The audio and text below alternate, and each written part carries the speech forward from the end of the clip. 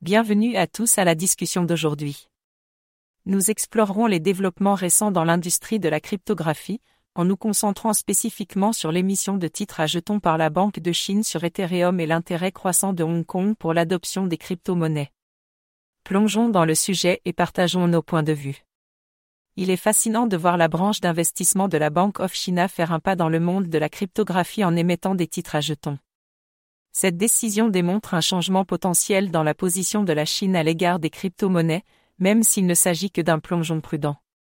Cela pourrait être une opportunité importante pour Hong Kong de s'imposer comme une plaque tournante mondiale de la cryptographie. Le fait qu'une institution financière chinoise ait choisi de tirer parti de la blockchain publique à Hong Kong est remarquable. Cela suggère une acceptation et une reconnaissance croissante des avantages que la technologie blockchain et les crypto-monnaies peuvent apporter. Les ambitions de Hong Kong de devenir un acteur de premier plan dans l'industrie de la cryptographie deviennent plus évidentes. Alors que la Chine a fait preuve d'hostilité envers l'industrie de la cryptographie dans le passé, cette décision pourrait indiquer un réajustement de sa position. Si les États-Unis poursuivent leur mission anti-crypto, les entreprises de crypto basées aux États-Unis pourraient trouver un refuge sur Hong Kong. Cela pourrait entraîner un changement dans l'équilibre des pouvoirs dans le paysage mondial de la cryptographie. Il est intéressant de noter que Hong Kong semble se positionner comme une juridiction favorable à la cryptographie, similaire à ce que nous avons vu en Europe avec la prochaine législation de crypto-régulation MiCA. En invitant Coinbase, un important échange de crypto-monnaies, à s'installer dans la région, Hong Kong envoie un signal clair de ses intentions de favoriser l'innovation et la croissance dans l'industrie de la cryptographie.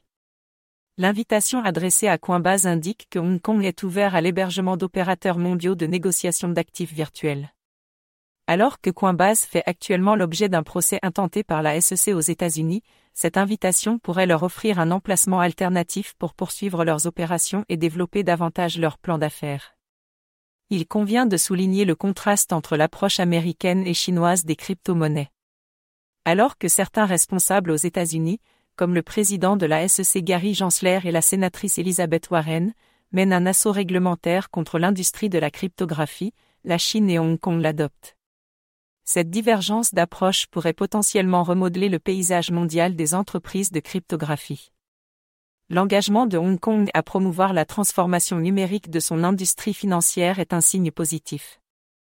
Avec une réglementation claire et un environnement accueillant, il est plausible que davantage de sociétés de cryptographie et d'investisseurs considèrent Hong Kong comme une destination viable. Cela pourrait apporter des avantages économiques et contribuer à l'ambition de la ville de devenir une plaque tournante mondiale de la cryptographie. Il est évident que les développements récents en Chine et à Hong Kong sont révélateurs d'un paysage changeant pour les crypto-monnaies.